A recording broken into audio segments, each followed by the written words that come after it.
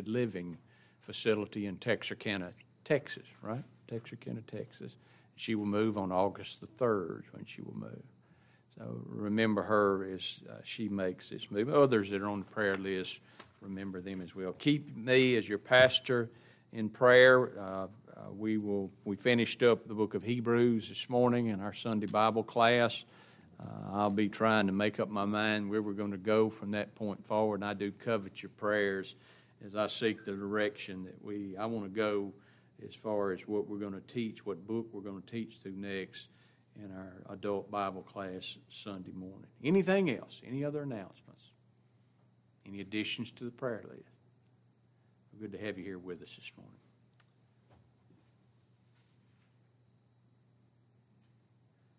Okay, take your Bibles this morning and turn to the book of Titus. The book of Titus. Titus chapter 3 is where we're going this morning. I told Pam, I told Nathan this week on the phone. I've had several computers fail on me through the years, and I don't have any notes of anything that I have ever preached on anything beyond really about 2013. Everything from 2012 back, I got nothing. Now we do have sermons out on Sermon Audio, goes date back to when we are actually coming up, or we just passed 14 years of broadcasting on Sermon Audio. So I do have sermons that are out there, but I don't even have the notes on the sermons that are out there from 2008 to 2013. It all went away. So I know, as far as the book of Titus, it shocked me when I got these verses in my mind that I have never preached a message on Titus chapter 3, verse 4 and 5. Never done so. Or at least from what records I have, I've never done so. And I don't think you can find a record of it anywhere because we don't have anything else saved anywhere other than its Sermon Audio. But I got these verses in my mind, and I got to looking at them, and I kept expanding it and going here and there and everywhere with it, and I thought, this is a pretty good passage of Scripture for me to spend some time on. I've entitled this series, and we won't get there today, but I've entitled this series, it's going to be 2 or 3 messages. I'm not sure exactly how far I'm going to go on it. But I've entitled it, Not by Works of Righteousness. This will be part 1, Not by Works of Righteousness. And I tell you what, that phrase in and of itself goes contrary to about 99.9% of what's preached in false religion in my generation. It does, according to them, even Reformed people, they talk about, we're saved by grace. They talk about the gospel. They talk about Jesus Christ came and He shed His blood for His people and He saved His people from their sin. But if you're not more moral, or you're not more sincere, or you're not however they define, and that's the thing you can't ever get them to come down and get concrete on, if you're not a new creature. And they defined a new creature in a variety of different ways. There's a good possibility you weren't really saved to begin with. And they also believe that at some point in time you can sin enough to where you can lose your salvation. They make statements like this: believers might commit sin, but they don't practice sin. Have they ever read the book? King David lived in sin for quite a while, practiced it, did he not? I mean, I'm not trying to justify the practice of sin, because sin does have consequence for the child of God. Whom the Lord loves, what does He do? He chastens and scourges every son.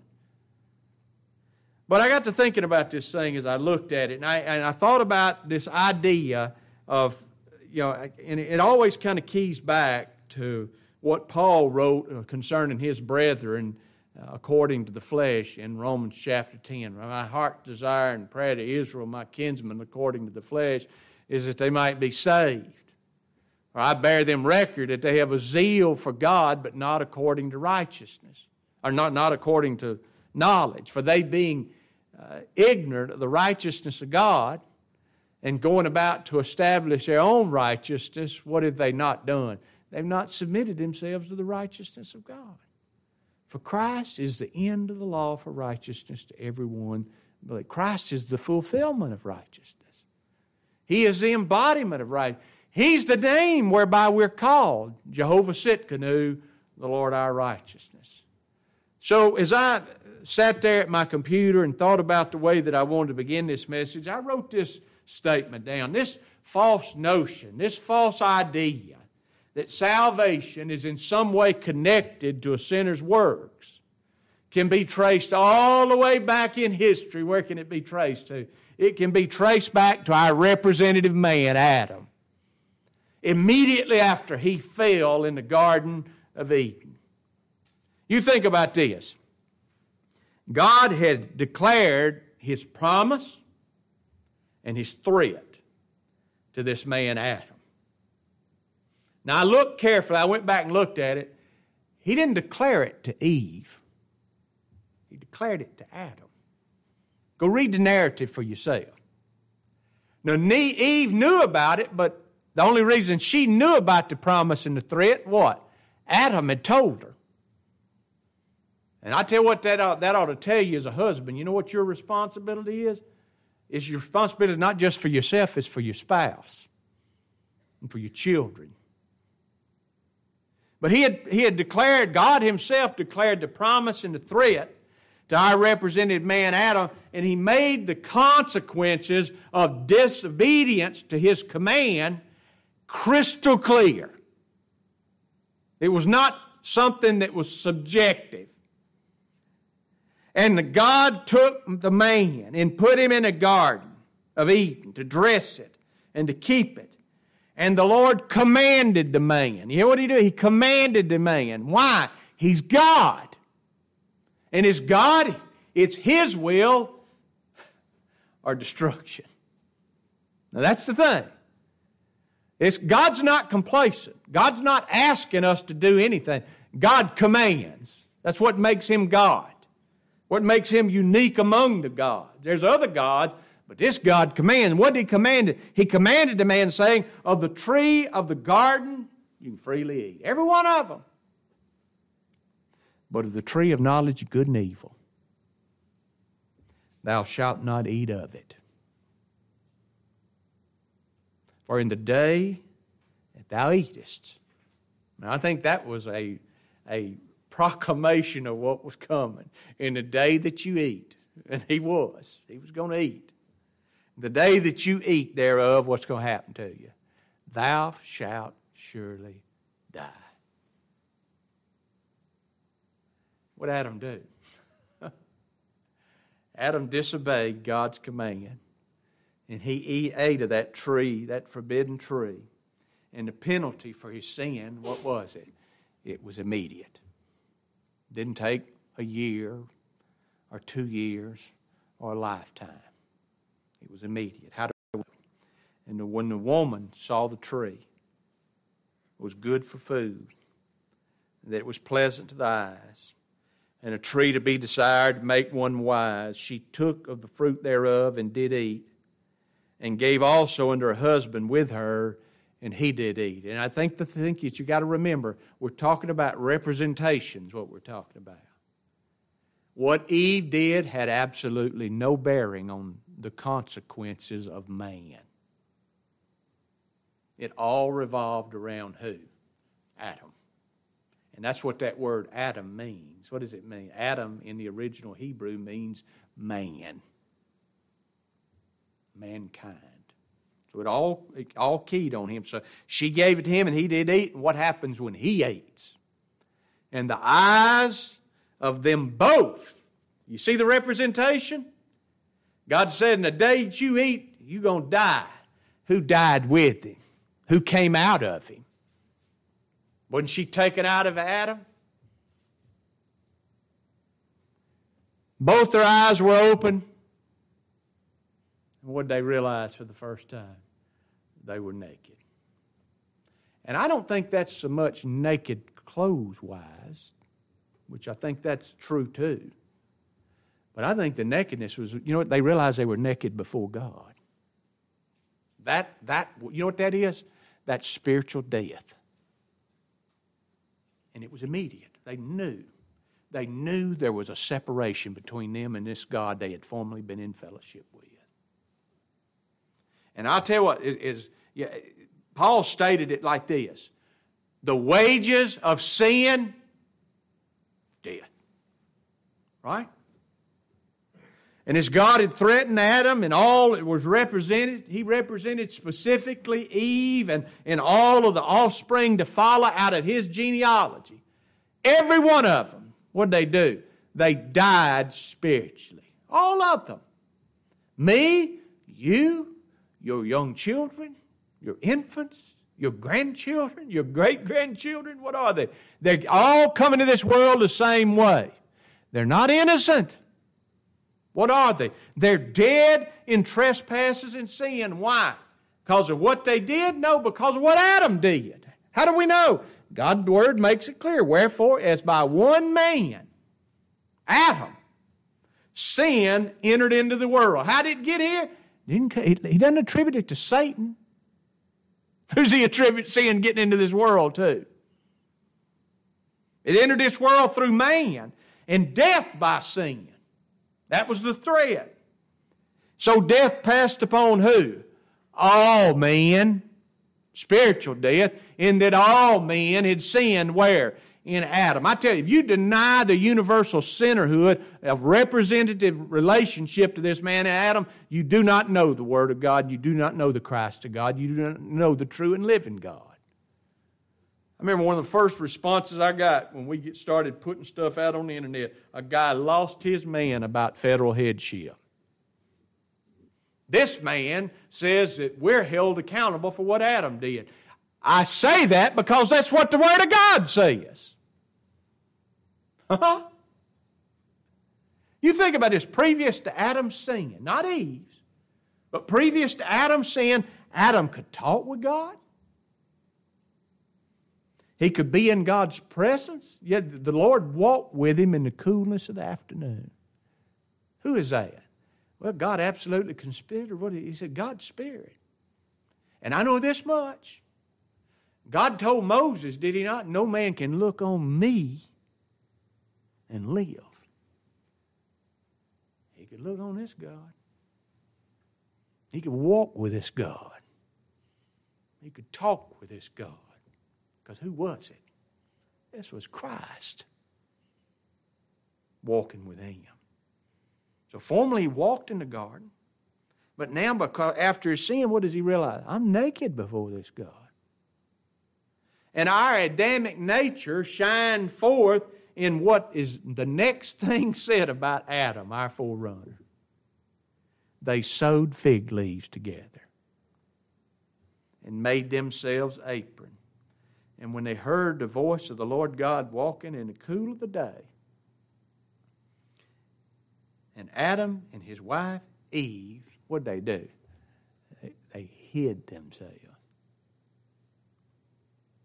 from the presence of the Lord God among the trees of the garden.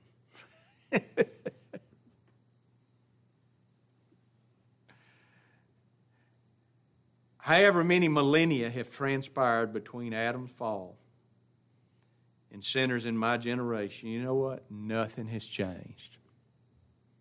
For all have sinned and come short of the glory of God. All of them. Every unregenerate sinner, just like Adam, their father, being aware that they're void of a righteousness, realizing that they're naked, just like Adam. You know what they do? They go about to establish a righteousness of their own, which is symbolized by those fig leaves that they sewed together. And listen to me, God didn't mend that thing. He didn't put a little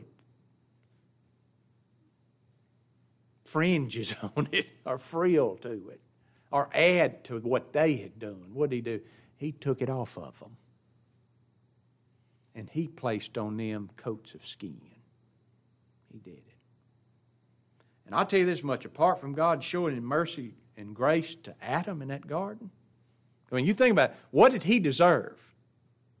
What did all mankind deserve in that instant? See? And that's how I know God didn't destroy them. His wrath didn't fall on them, because He had determined to do what? Everything that's transpired from Adam in the garden to where we're at now to the end of time, what's it all about? Huh? It's all about His glory. That's what this thing's about.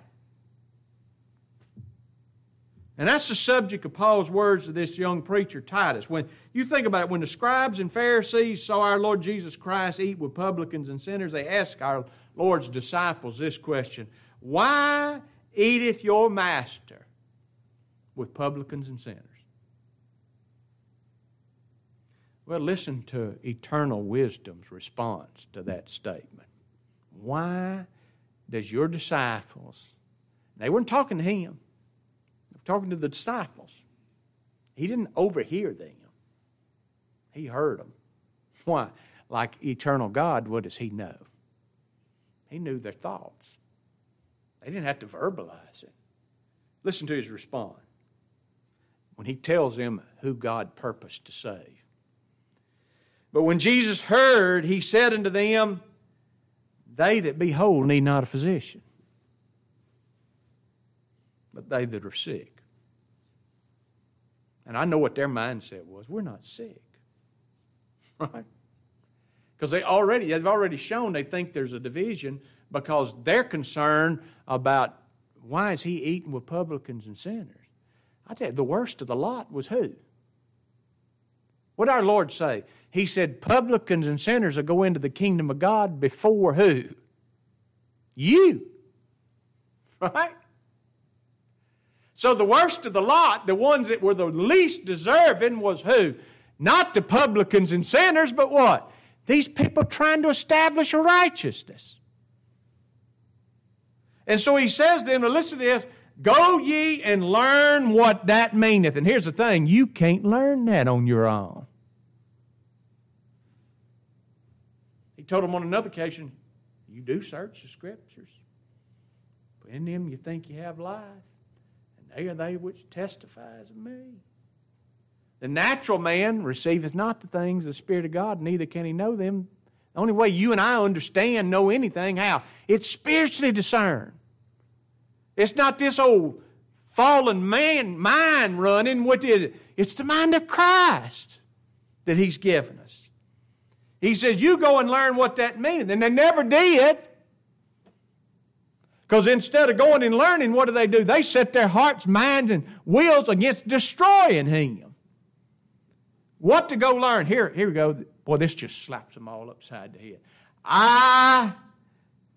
This statement itself, I will have mercy and not sacrifice.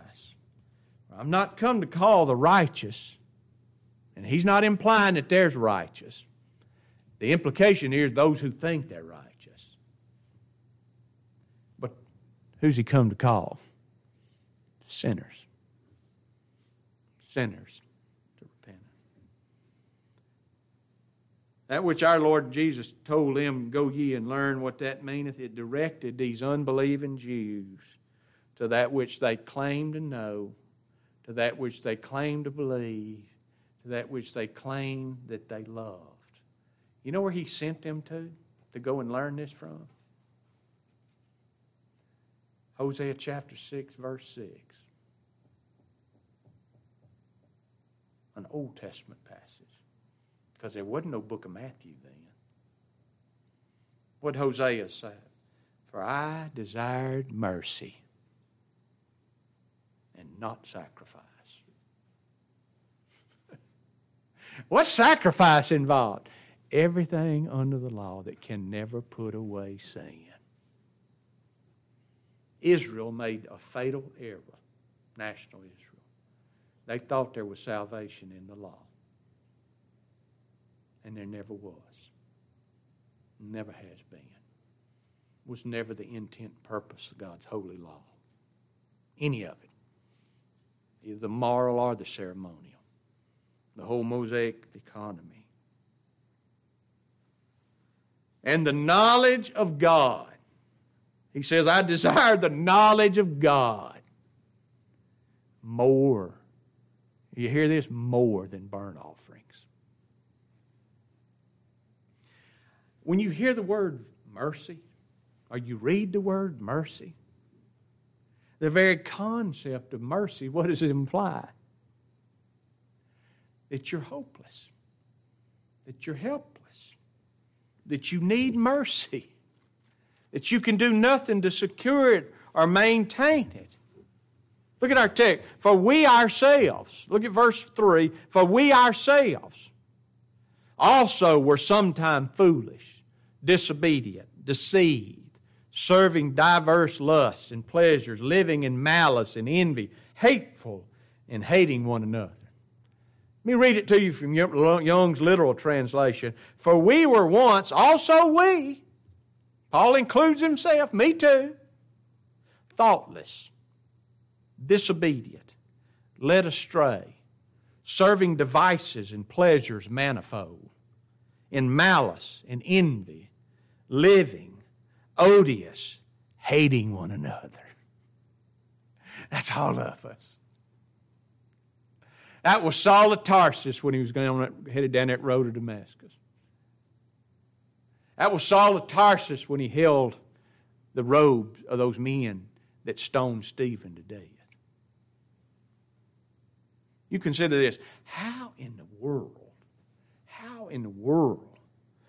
could or would one who is foolish, disobedient, deceived, serving different lusts and pleasures, living in malice, envy, hateful, hating one another, how in the world could they desire, or how in the world could they seek after the true and living God? And yet a religion in our day calls on men and women in this situation for them to find God, to seek Him. These words are the exact same description the Apostle Paul gave to those at Rome, every man and woman, child without exception, including God's elect, while unregenerate and in a state of unbelief. As it's written, there's none righteous, no, not one. There's none that understands. There's none that seeks after God. They are all gone out of the way. They are altogether become unprofitable. There's none that doeth good, no, not one. For all, verse 23 says of Romans chapter 3, all have sinned and come short. What have we come short of? The glory of God. It comes back to that question. What's the glory of God? Remember Moses? Lord, if I found grace in your eyes, show me your glory. The Lord says, I'll do this thing which you requested. I'll show you my glory. Here's my glory. I'll have mercy on whom I'll have mercy. And I will have compassion on whom I'll have compassion. So what's His glory? His glory is His willingness to show mercy and grace to those that are undeserving. Abraham believed on Him who justified who? Every regenerated, converted son or daughter of God, you know what they are? They are the greatest miracles on earth. Oh, he had double myeloma cancer and he got better. It's a miracle. That's a miracle. One that's dead, living. One who's a hater of God, made her a lover of God. One who was seeking her own way, seeking His way. One that was in the way of death, now in the way of life. Totally and completely. By these words in our text, Paul told Titus, as well as every justified saint in every generation that would read this epistle, hearken unto me, you that follow after righteousness. And aren't we doing that? Aren't we following after righteousness? Hoping and resting in His righteousness, thanking God that it's in His righteousness alone that we've been redeemed, rescued, and set free from the law of sin and death. Those who follow after this righteousness do what? You that seek the Lord, look unto the rock from which you were hewn, and to the hole of the pit from which you were digged. In other words, those folks that are looking for and hoping for and seeking righteousness, do what? Look at what you were. Remember where you came from when God reached down into the cesspool of depravity and brought you up and put you on the solid rock. Mr. Gill, I love what he wrote. I try to read as much as I can during the week on these. I love what Gill wrote on these words that Paul wrote to Tyler. He said, nothing has a greater tendency to promote true humility and check the pride in God's dear children than to reflect upon their past. State and their past condition what they themselves once were. You got friends and family that are lost? Is it hopeless? Remember where you came from. Remember what you were when God sought you. You weren't seeking Him. I sought the Lord. No, you didn't. You sought a God of your imagination. He sought His people. He always has, and He always will. Hey, think about it. Not one of those born of God think they deserve God's mercy and grace. Not one.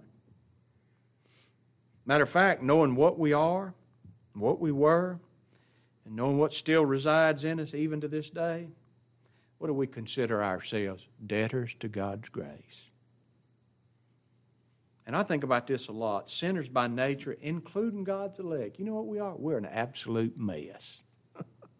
We are. But here's the thing. This is what's so glorious about the gospel. Remember what you are, but He don't leave us there. See, it's not, I don't want you to go out of here saying, well, Brother Richard says that I'm a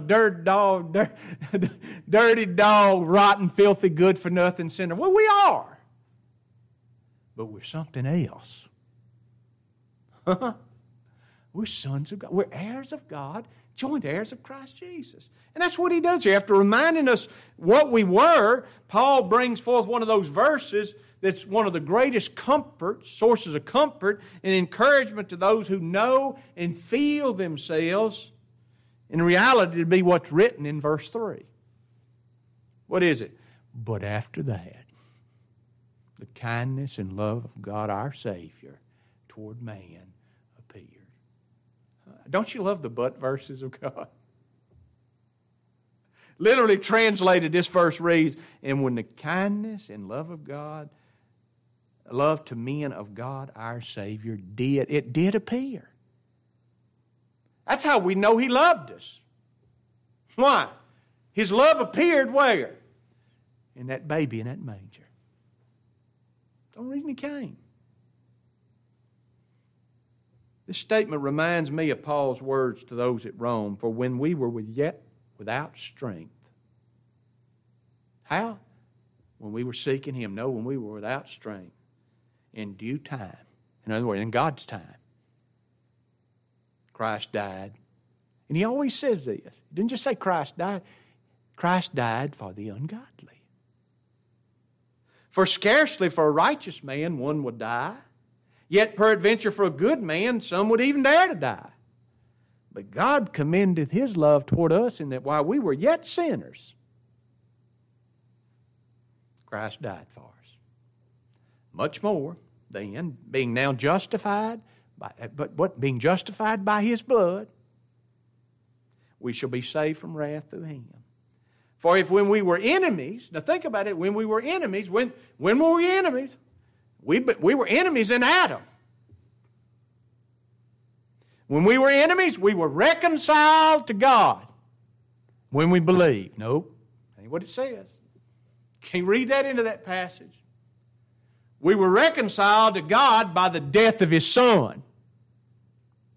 Much more, having been reconciled through the death of His Son, we shall be saved by His life. Also reminds me of what Paul wrote to those in Ephesus.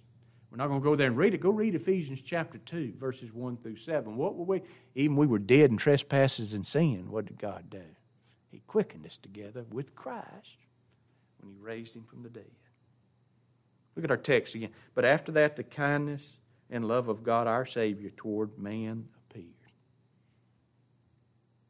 After all our rebellion, all our wickedness. I don't even know why I wrote that verse down, because I think about this. It all goes back to this. The children being not yet born, neither having done any good or evil, that the purpose of God according to election might stand. It was said unto her, the elder shall serve the younger. As it's written, Jacob have I loved, Esau have I hated. So this love transcends what we do, Kenny. Good or evil. It transcends our faith, our belief. It all revolves what? God's purpose to save and redeem His people.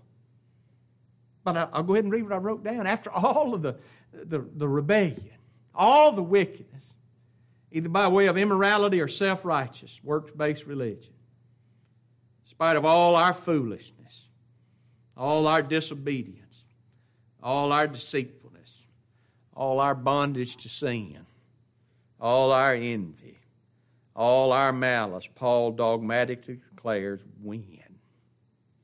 Which the word when literally means but. That's what the word but means when. I got that backward. The word but. Look it up for yourself. The word translated but means when. That's why in Young's literal it's translated when. When we were in full bondage to the law of sin and death. When we could not and would not seek the Lord. When we were all by nature children of wrath, even as others. That was when the kindness and love of God toward man appeared.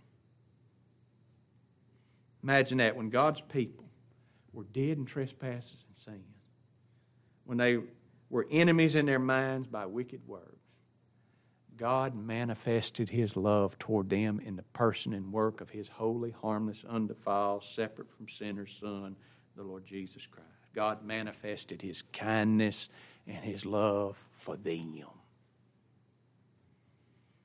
Notice who Paul said this kindness and love appeared from. He said, but after that, the kindness and love of God our Savior. God our Savior. It's so important. I want to make certain that I get this clear this morning, because it sets us up for what we're going to look at next Sunday. Most think that this statement, God our Savior, who they think it's referring to? They think it's talking about the Lord Jesus Christ. And our Lord Jesus Christ, He is indeed God our Savior, is He not?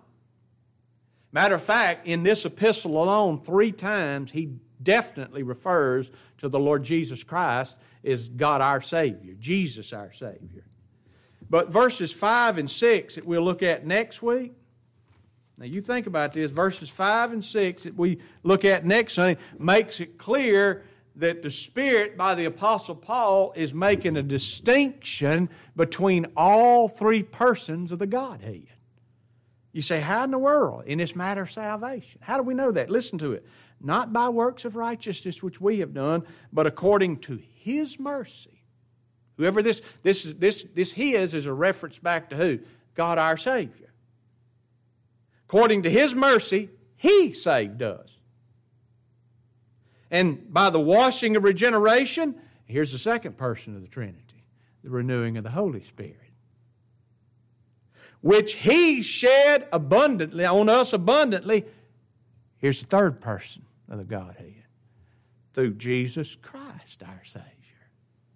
You say, why make the distinction? It's important. By declaring the love and kindness of God our Savior appeared, Paul was speaking of who? He's speaking of God the Father, who purposed and planned salvation of every person that He chose in Christ Jesus and gave to him an everlasting covenant of grace.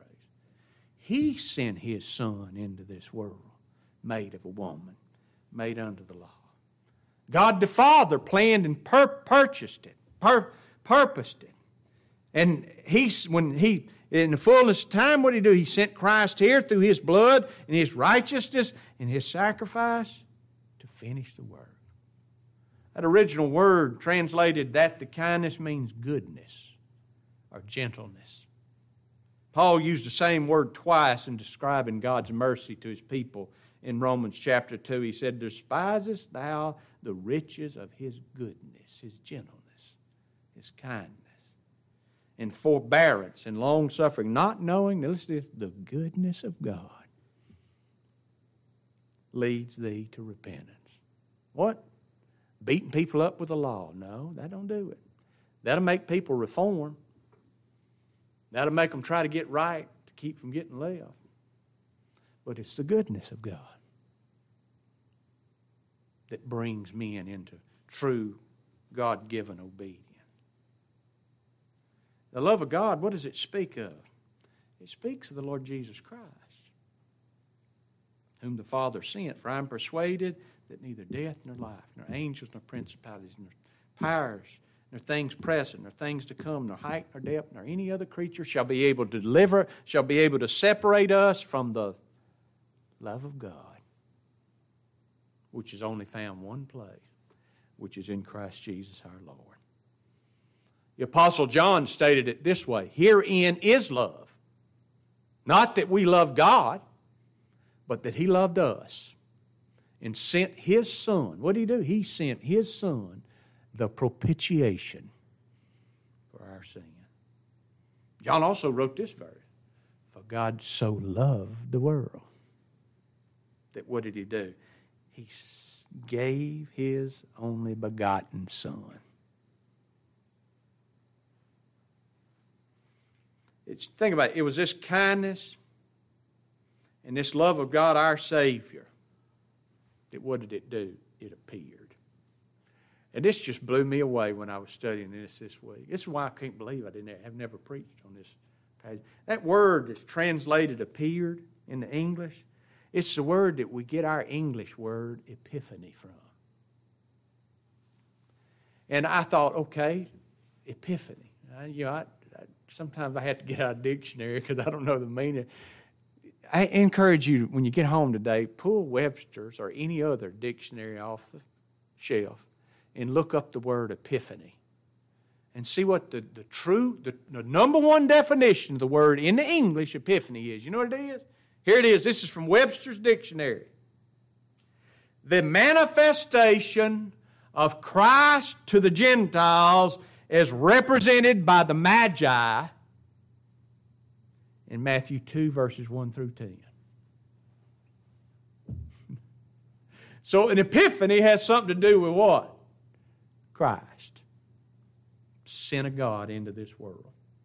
Now the Greek word translated appear, you know what it means? It means to show to.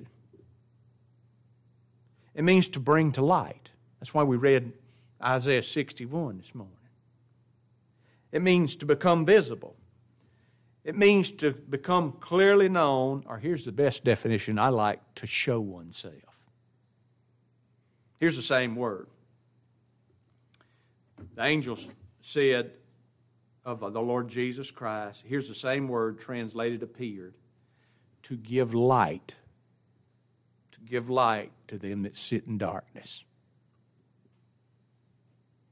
and in the shadow of death, to guide our feet in the way of peace. Now he says of man by nature, the way of peace they have not known. But whoever this light is, Christ the light of the world, what does He do? He leads us in the way of life. The way of life. I think Paul made it as clear as it could be made. Even so, when we were children, were in bondage under the elements of this world. But when the fullness of time was come, God sent forth His Son, made of a woman, made under the law, to redeem them that are under the law, that we might receive the adoption of sons. And I love the way he phrased this. And because you are sons, they ain't done nothing. They ain't believed anything. There's something happening here. Because you are sons, God sent